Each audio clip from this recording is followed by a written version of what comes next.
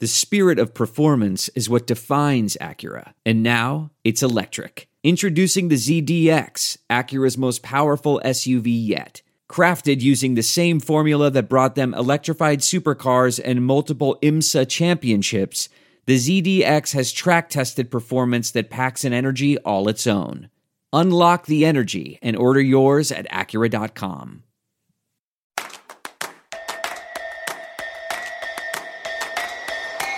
From Herd at Sports, here's a hot take with Damon Benning and Andrew Rogers.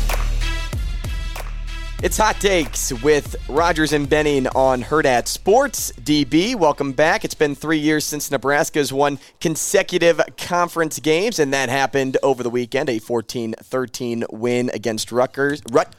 Not the most impressive showing from this Nebraska group, but they showed some resilience coming back in the second half and holding Rutgers to no points and outscoring them 14-0. Yeah, neither team had more than 350 yards total offense, but I think if you go back to the preview, we kind of thought it was going to be a grudger, kind of back and forth and a little bit of a slogfest, and neither offense could really kind of get it going. And I think ultimately it turned out to be Nebraska's skill guys and some savvy quarterback play that got them over the top. I mean, just a couple of more playmakers in an otherwise even game. I mean, both teams abysmal on third down. You know, Nebraska 4 of 14, Rutgers 4 of 15.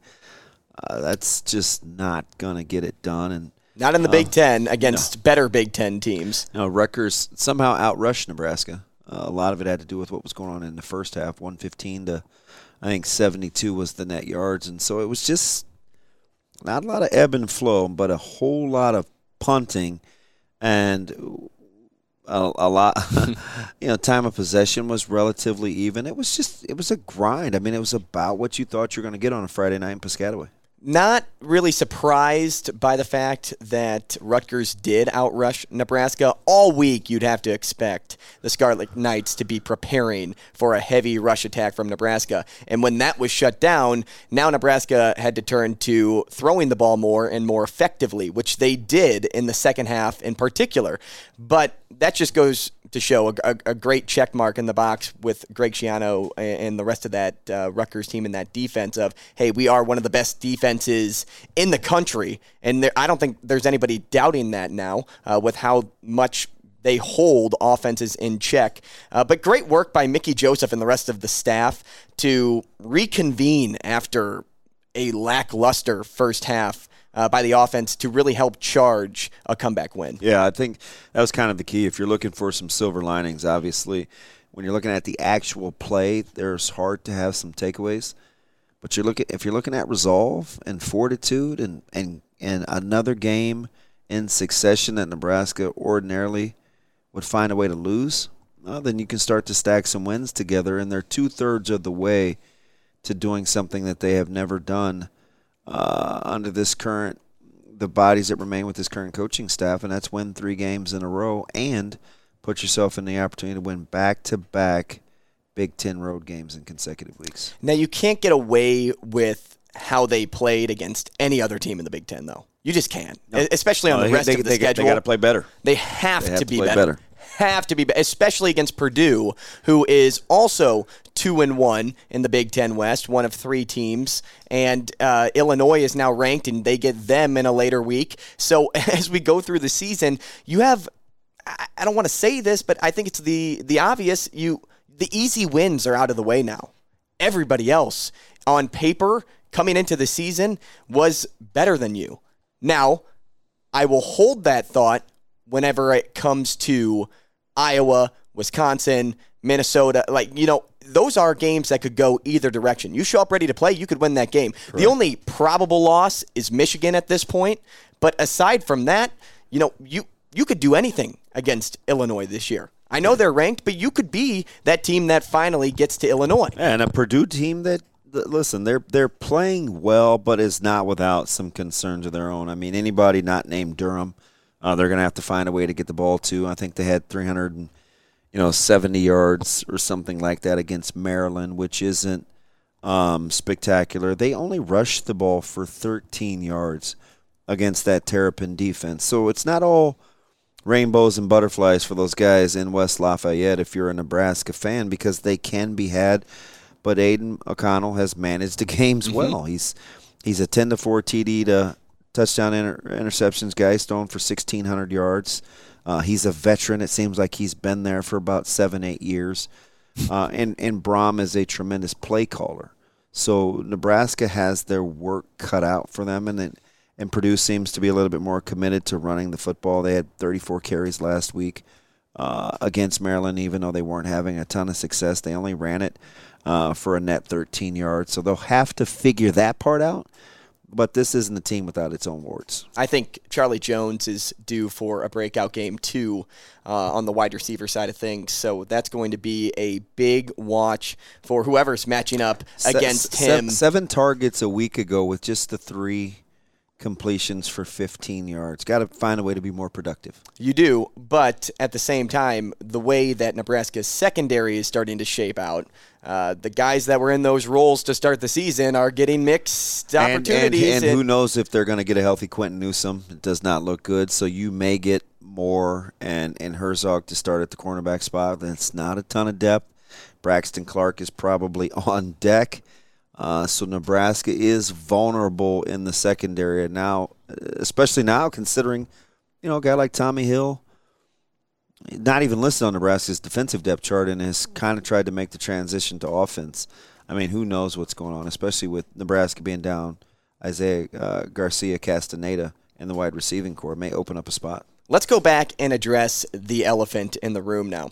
What's it going to take for Mickey Joseph to stand a chance at getting the head coaching job for years to come? I just think they've got to continue to show signs of improvement. I don't necessarily think it's about, in its totality, wins and losses. I mean, that's not a hot take. Right? I think a lot of people would operate under that assertion. But I think for Nebraska to continue to show resolve, to continue to be organized, and to find ways to win, he knows clearly that he's auditioning for Nebraska's head coaching job, and I think it would serve us well. It would behoove us, if you will, and the media, to not have every week be a referendum on kind of his coaching acumen and whether he can win the job or not. But I think for them to seriously take a look at Mickey Joseph, like I know they're doing, he's got to continue to do what he's doing. Have good control of the program, and instill confidence in his players that every time out they have a chance to win, because that has sorely been lacking in this program. And AR, let's not kid ourselves. This is a team that in the Big Ten West that will have every opportunity to be in football games, at least up to this point. Yeah, I think it's 3 things. I think it's smarts, for one. He's an uber smart dude. But aside from that, it's seeing what's on paper right now and being able to work with that. And he's proven that this year so far. Then I think it's commitment to the program, somebody that can be a long-term commit in the coaching role. I'm going to go off on a little bit of a tangent here. That's why I think it could work with Matt Rule, or it could not work with Matt Rule after the news of him being fired by the Panthers. He's a proven college winner. Everybody knows that. He did that at Temple. He did that at Baylor. He's got 2 of their 3 10-win seasons in the program's history at Temple.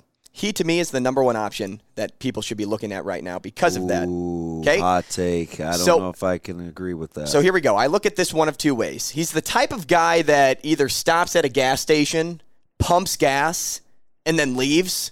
That 2-year in, and then I'm going to go do something else. Or his resume of being a bona fide program builder, and that's what he is, which we saw at Baylor and Temple. Either way, I think it's a win for Nebraska. Now, where I go with my thought process here is he did the stairway to heaven, right? He did I started a smaller college, yeah. I go to a bigger college, I go to the NFL. It didn't work. It didn't work for him. So now I think he's drinking a glass of humbleness and saying, oh, maybe it's not all sunshine, lollipops, and rainbows up here at the best stage of football. Maybe I'm meant to be in college. So now you could look at it as, oh, Matt Rule's not taking that next step. Maybe he's like, I'm looking for my home now. once again. And that could be Nebraska. Now, when he was taking the job at Baylor, he also got offers to go to Oregon, right? But he took the job at Baylor because he looked at the opportunity, I think, and I could be wrong. I could be, just putting... You're not hanging out with Matt Rule? No, I'm not hanging out with Matt Rule on the regular. I wish I was. While he's getting gas? Yeah, while he's getting gas. Maybe I took a walk to the gas station. Who knows? Lupe. But going to a school in Texas, that just screams in-state recruiter to me. And he doubled down on that by hiring Texas coaches to help him mold a team at Baylor.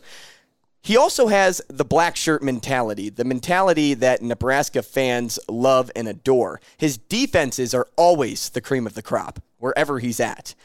Plus, coming to Nebraska, the booster support, the fan support, that's enough to bring some of the best recruits to the Cornhusker State on its own. But now you add in Matt Rule to the mix.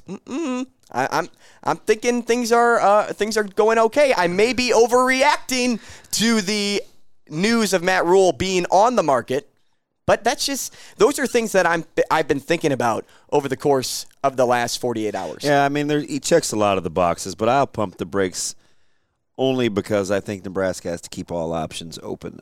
Whether I would make him the number one guy or not, I probably wouldn't up to this point.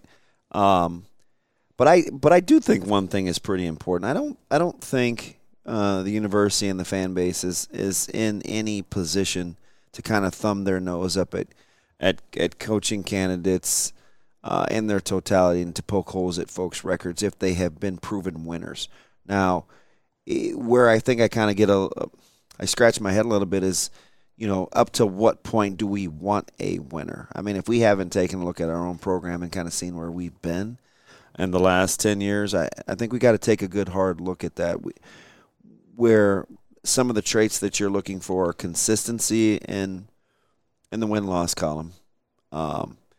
It doesn't feel right to me to be talking about a guy that's got a 57, 58 win percentage when we haven't had a winning record in the last 4 years of this program, right? So I think that's something that we have to seriously take a look at. Now, the fine line is, and why Trev and the search firm have their work cut out is, because that's not the ceiling. That's not going to be your ceiling. So you have to be able to forecast, upside as it relates to all the things and the luxuries that you're afforded to at this coaching stop, but to not be so linear in your thinking that because they did this here at said school, that they'll do that here at this particular institution. That's where the rub is. Oh, yeah. And that's any coach, though, right? I mean, you could say the same thing about Lance Leipold. Yeah.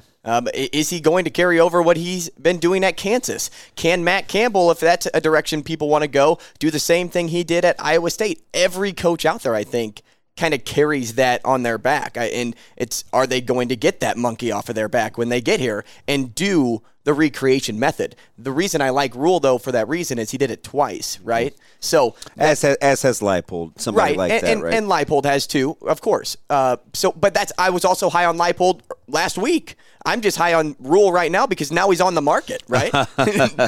Right? Yeah, that's a good point. Now I didn't even get to finish my thought of why I think Mickey Joseph could stand a chance. Aside from Matt Rule, he's also overly committed to this program, and that's just well known with his history in Nebraska. I don't really have to go too much into detail there. Now, the one point that DB did bring up is, of course, you set aside the wins and losses. If this guy wins 6 games and gets to a bowl, I'd have to factor him as our next coach. Yeah, I don't think there's any question about it. No. So there's a possibility. At first glance, it looks like there's no shot of 6 wins in the grouping of Big Ten juggernauts that lie ahead. But as we sit today, like I said, Michigan seems like the only L right now on the schedule. Like if I had to just mark one off right now, the other ones, question marks. Wisconsin, not in the same boat as I thought they would be in this year, although Jim Leonard and that team had a fantastic week against Northwestern. Iowa's nowhere near as good as they once was. Thank goodness their defense is keeping them in most games. But something to keep in mind, right? as the new transfer portal rules are in the mix of college football, the early signing period coming up mid to late December. If you wait, if Trev does decide to wait after that Iowa game, you have what? Less than 2 weeks to figure out, hey, this is who we're going with, or it's Mickey Joseph, right? So you got to be quick, and he knows that. He's a smart guy. He definitely he's playing his cards right at this point, letting Mickey have the rest of the season, see what he does, and if he goes far, then maybe it's a great thing for Nebraska. Now you're 10 days, 14 days ahead of the game when it comes to player meetings and recruiting and things like that. The proverbial win-win. Mm-hmm. Keep it in-house. Keep it in-house. I think that's a pretty good look at how Nebraska responded in the second half against Rutgers. We, of course, I of course, threw out a hot take that Matt Rule's the number one option. DB doesn't agree, but we'll see. We'll see how it goes, right? A sign of things to come. Agree or disagree? Right. That is the question. Right. We'll be back on Thursday with some more hot takes leading into the Purdue matchup. 2-1, Big Ten West teams, big game for Nebraska as we head down the stretch of the season. DB, Andrew Rogers, that's Hot Takes on Herd at Sports.